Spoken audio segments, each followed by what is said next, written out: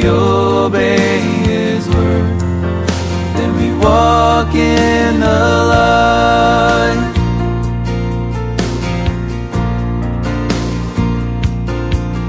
If we say that we know Him, but we don't keep His word, then we walk in the darkness, and the truth's not in us. If we walk in the light, we will have fellowship sweet, and the blood of Jesus will cleanse us from sin. He is the way and the truth, and in Him is life. If we obey His word, then we walk in the light.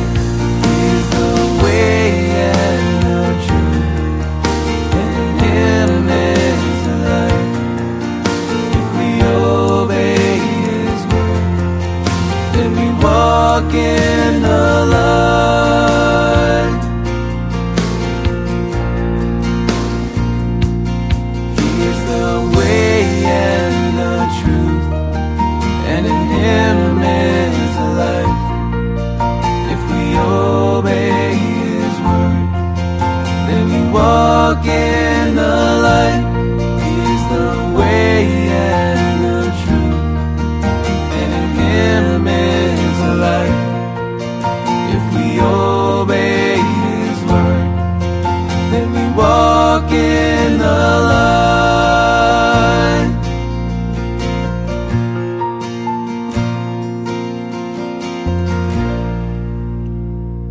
Well, it is Good Wednesday morning already. Hard to believe it is already Wednesday. You say, why are you saying Wednesday?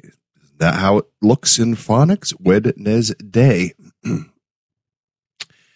But it's Wednesday, and we are in 2 Corinthians chapter 10. We did a part of the chapter yesterday, the warnings part. And today we go a little further in how we ought to live. Yesterday was don't do the things that they did. And today it is rather here's what you should do and how you ought to live. Verse chapter 11 of 1 Corinthians 10 says, these things, everything we looked at yesterday, happened to them as examples and are written down as warnings for us, on whom the fulfillment of the ages has come. Now, what I want to just highlight there, I mean, if you weren't with us yesterday or you didn't listen to yesterday's broadcast, if you didn't listen to part 1, then you can read the preceding 10 verses and see what I had to say. I talked about Israel and all the things that they did, their blunders along the way, and written as examples for us. God provided for them, God took care of them, and yet they continued to turn to idols, and they continued in promiscuous revelry and all these different things. And he says to us, don't do these things. So verse 11, these things happened to them as examples written down for us, on whom the fulfillment of the ages has come. Now, we look at that phrase, fulfillment of the ages has come, and we say, okay, that's a very interesting way to put that. So why that way? Well, I mean, we're in what is the church age. The fulfillment of the ages has to do with the fact that Messiah has come. That is the fulfillment of the ages. I mean, all of creation was waiting to see Messiah presented. All of creation was waiting to see Messiah brought forth, to see his work.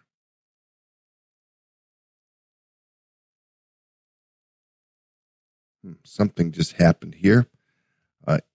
But anyway, hopefully you can see what's any comments that are there.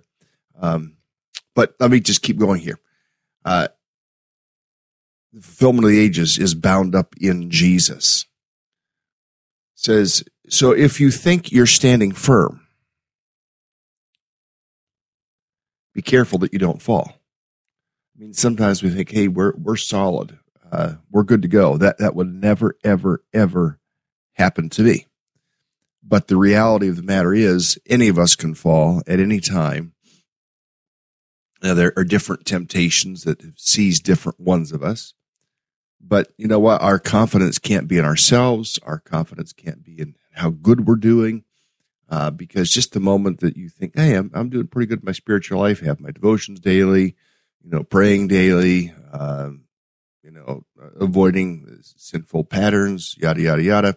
Just the moment you start thinking that, bam, something's going to hit you. However, Paul addresses that here in verse 13 when he says, no temptation has seized you except what is common to man, and God is faithful, and he will not let you be tempted beyond what you can bear. But when you are tempted, he will also provide a way out so you can stand up under it. Let's put this in the New Living Translation to see how it renders verse 12 and 13. If you think you're standing, be careful not to fall. The temptations in your life are no different from what others experience. God is faithful.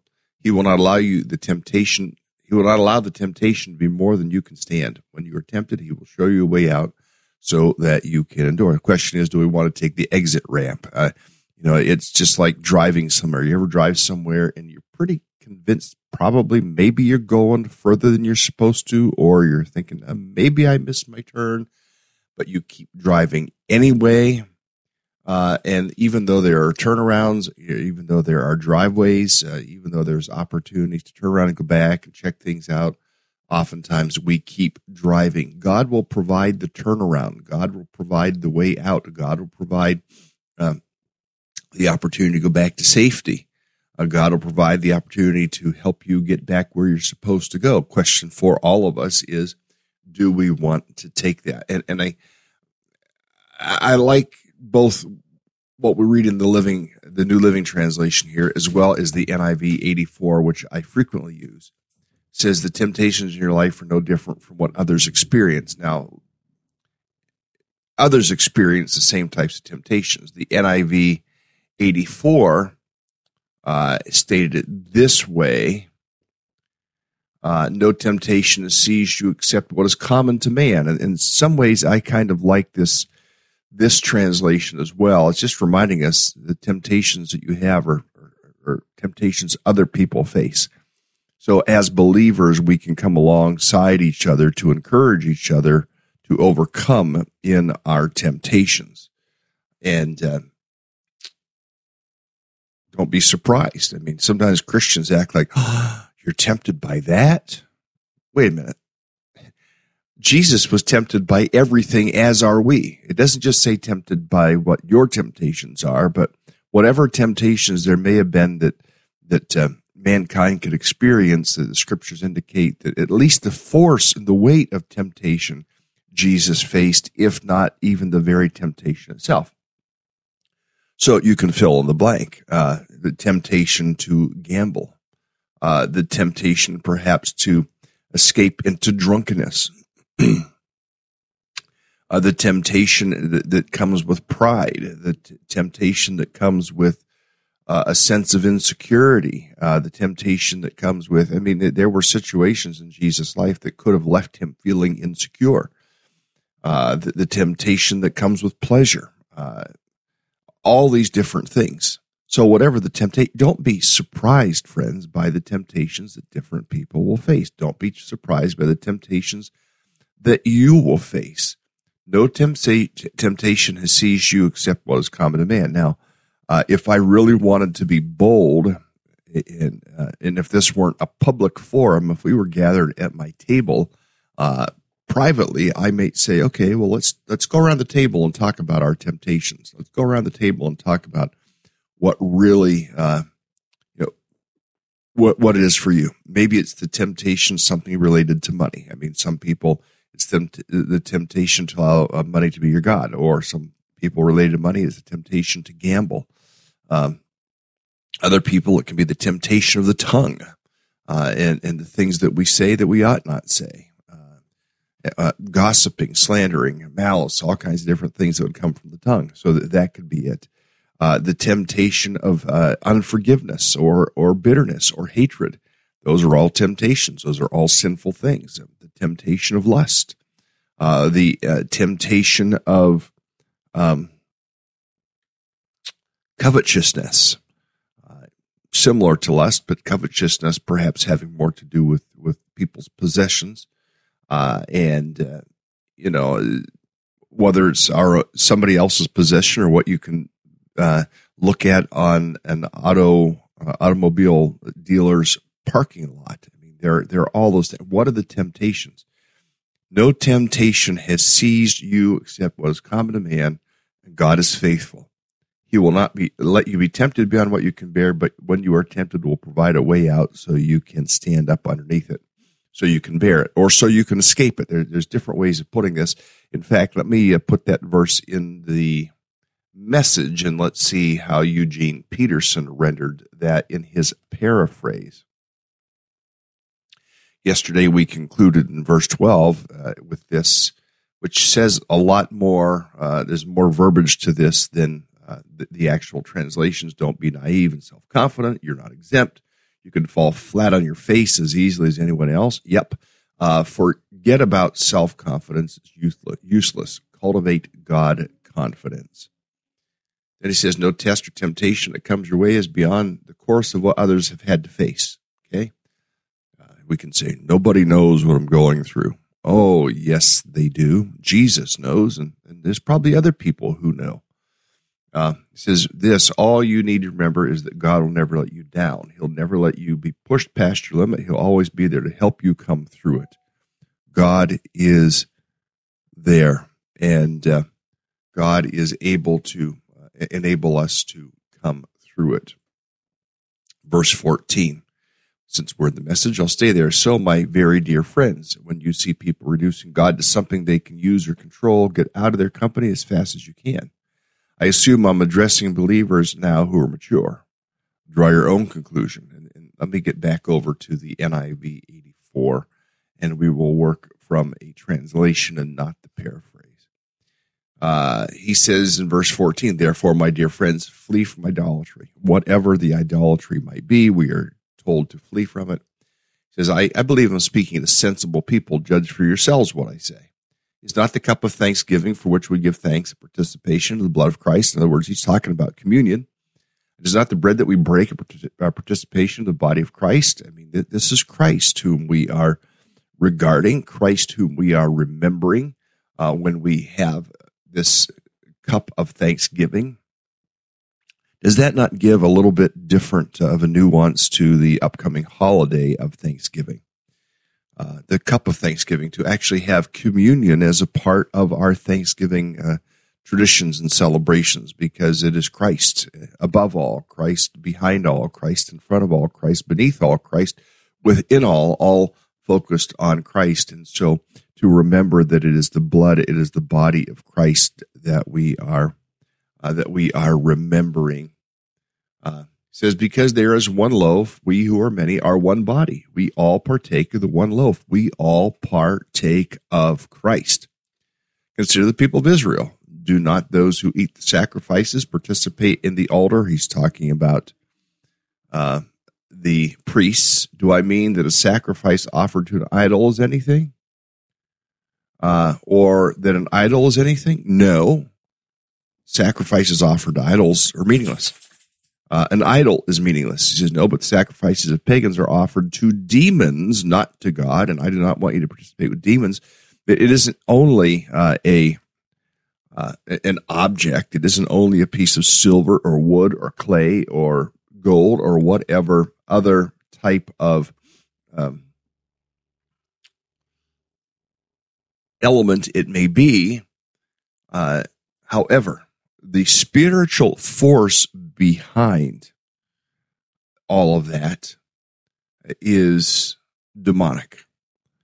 Demons are real. I don't know if you believe in demons. I believe in demons. I believe they're real. I believe in the holy angels. I believe in the wicked angels. I believe in that dimension of the spiritual. And I believe probably most of you who are listening live with me at this hour also believe in that realm of the spiritual things and of God, of the unseen, of the angels unseen, the holy angels unseen, the wicked angels unseen. And when we begin offering things to idols, that is driven by demonic forces. And so, therefore, stay away from it. There are some who want to do what it says in verse 21. You cannot drink the cup of the Lord and the cup of demons too. You cannot have both part in the Lord's table and the table of demons. And so we should not be running off to fortune tellers. We should not, in fact, the scriptures expressly forbid that. We should not be going off to seances. Those things are all demonically driven, friends, driven by demons.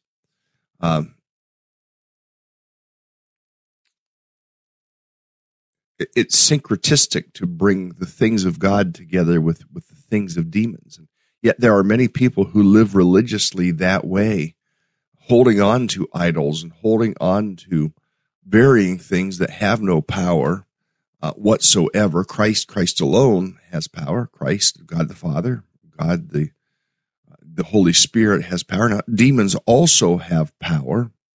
And this is what Paul is warning of here, to be careful to not open yourself to demonic forces and to demonic things around that can have significant influence in your life.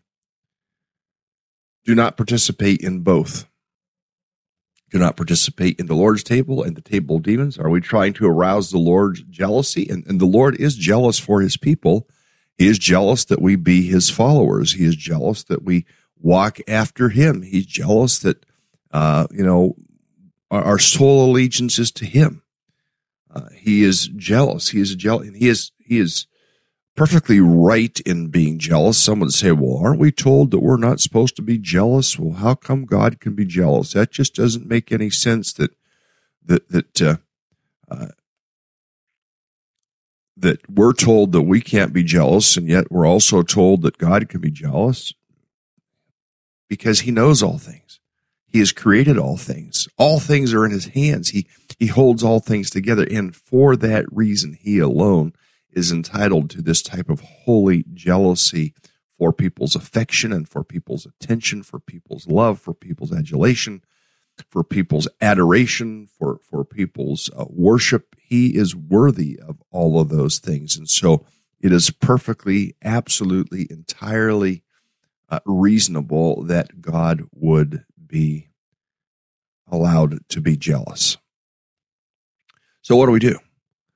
What does Paul write here going down? It says everything is permissible, but not everything is beneficial. Everything is permissible, but not everything is constructive. In other words, he's saying, look, if you get caught up in something, if you do something, it may be permissible, but maybe it's not good for you. It might not be beneficial to do that. It might not be constructive to do whatever that permission might allow you to do. Verse 24 says, nobody should seek his own good, but the good of others. And sometimes the things we opt to do, I'll give you an example. I see so many Christians, and you already know I am not a teetotaler. You already know that my personal conviction, based on the study of Scripture, is that drinking is not a wrong thing. It's not sinful. Drunkenness, that's another story. Being controlled by alcohol, that's another story. Some of you have grown up with alcoholics, or some of you have been maybe married to an alcoholic, or that is a different story. Just wanting to clarify that. So while you may have freedom to drink, it may not be too constructive in the household. It could be financially destructive, in fact, because drinking is very expensive thing to do. I've already told you the story before about the couple I counseled one time and realized they were smoking and drinking about $700 a month out of their cash flow. And when I pointed that out, they gave up smoking and drinking, and they no longer had financial trouble. Wasn't constructive. Did it seem to affect them in other negative ways that was obvious? I mean, they were loving people, helpful people, giving people. They'd become Christian people. They were worshiping people. They were praying people. They were, all kinds of things. But the things they were involved with was not constructive. Now, let me go back down. Facebook. I see sometimes Christians have to post their beverage on Facebook. And so Christians being on Facebook and posting their alcoholic drinks because they're trying to tout their liberties, I guess. Maybe it's time that we as Christians start posting pictures of ourselves sitting across from somebody with an open Bible. How about that? Let's start a movement of a picture. Have your open Bible on your table and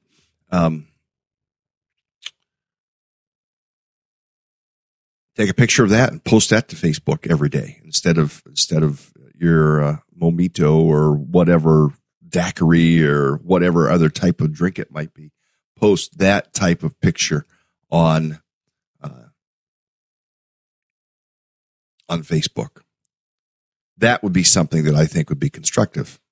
I'm using the example here of things that are maybe not constructive, like Christians touting all their liberties like that. Verse 24 says, nobody should seek his own good, but the good of others. Eat anything sold in the meat market without raising questions of conscience. In other words, just a piece of meat. For the earth is the Lord's and everything in it.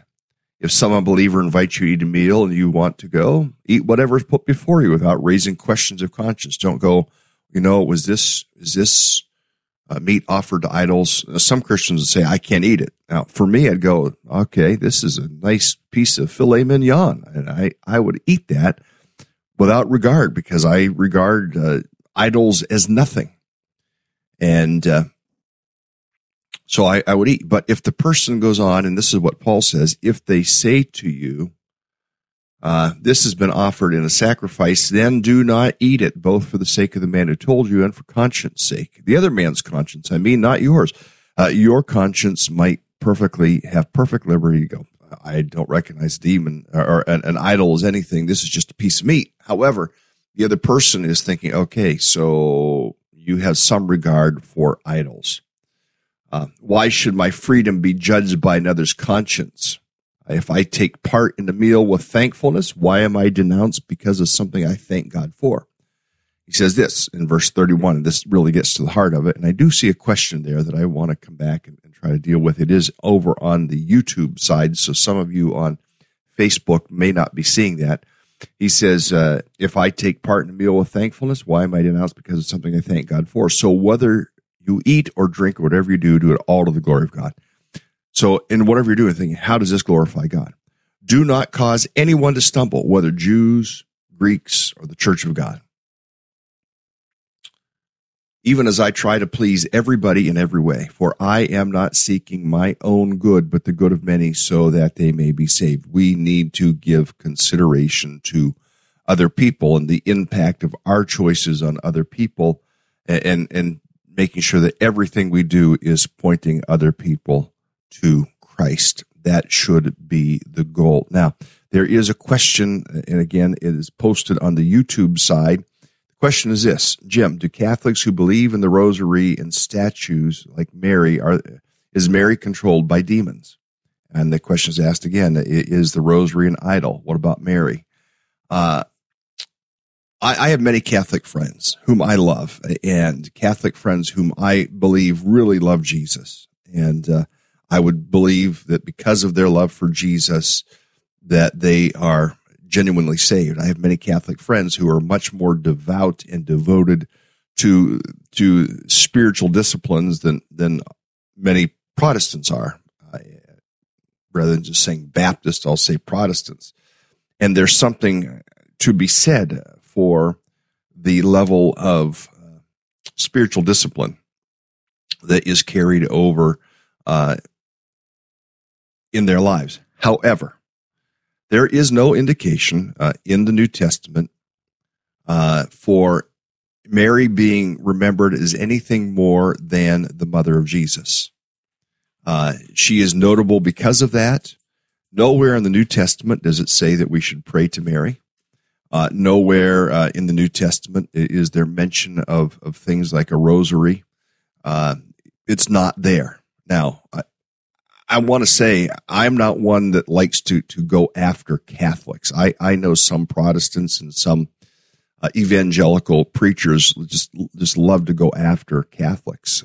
So I want to say that I love my Catholic friends, and ones that I know really love Jesus. and are faithful in their prayers for people. However, is Mary, are the statutes controlled by demons? Paul seems to give indication that there is a possibility of that right here in this passage in 1 Corinthians chapter 10. We are to pray to nobody but Jesus. I don't know, the praying to saints, I don't know where that comes into play. Now, I would probably do well to read the Catholic version of the Bible that includes some of the apocryphal literature. However, most of that is written more in a New Testament era, in an Old Testament era, pre-New Testament. Much of what is included in the Catholic Bible, the few extra books, 68 books in a Catholic Bible, where there are 66 in a Protestant Bible. But I would say that I think that there are people who hold on to saints, who hold on to little statues they put in their car or hang from their visor, or hold on to Mary. We are told to hold on to none but Jesus. The Father, the Son, the Holy Spirit. He is our confidence. He alone is our confidence. I do think that there is room here in 1 Corinthians 10.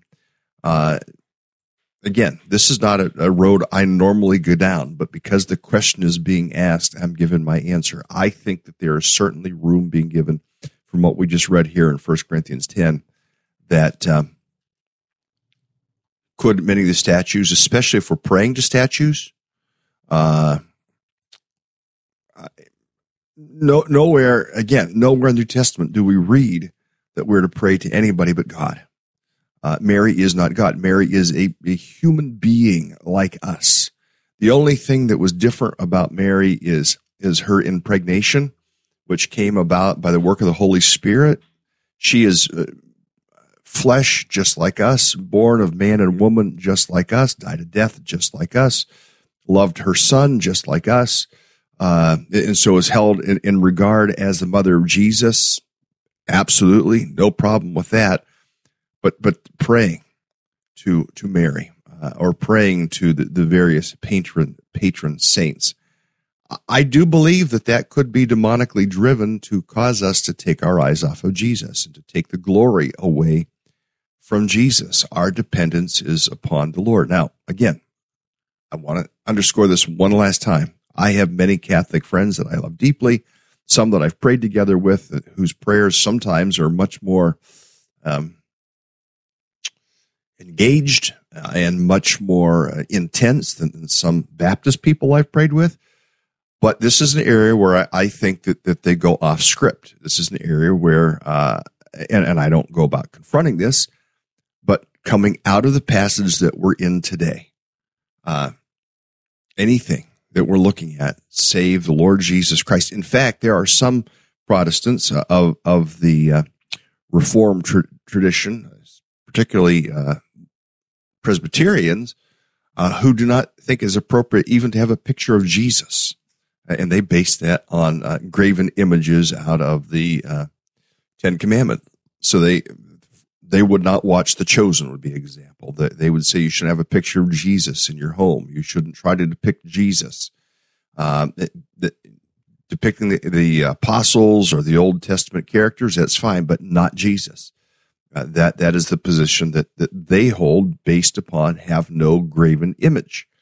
One of the great, highly respected scholars is named J.I. Packer, and you can look up his book, Knowing God? I think that was the title of his most classic book. And he takes the position to not have pictures, to not make movies represent Jesus, that crosses the line. That is their position, even about Jesus. So I hope that I've answered the question. It's something I would encourage you, if you are Catholic, to wrestle through a passage like this, to wrestle through all the places in the Old Testament that deal with idols. And what do we do with those? Again, I hope that's helpful. It may cause struggle for you, my friend, but it would be a good struggle, a healthy struggle, an appropriate struggle to struggle with this particular issue before the Lord, to make sure that your allegiance and your reliance is on Christ alone. Well, we're at the end of the time, and we've filled this half hour, so I do want to let you get into your day. Lord, help us today to do all that we do for the glory of God, that we would glorify you, that we would, in how we eat and how we treat people and our words and our language, our Facebook postings and everything, Lord, help us today to live for the glory and honor of Jesus. And Lord, we pray again today for the peace of Jerusalem. We pray for the Middle East. We understand that what's going on could be the setting of the world stage for what is to come. We understand that. But nonetheless, we do pray for your people, Israel, today. Lord, hear our prayer. Set the hostages free. Stop the fighting. Protect the innocents. That is our prayer in Jesus' name. Amen. Friends, have a great day. I will see you tomorrow.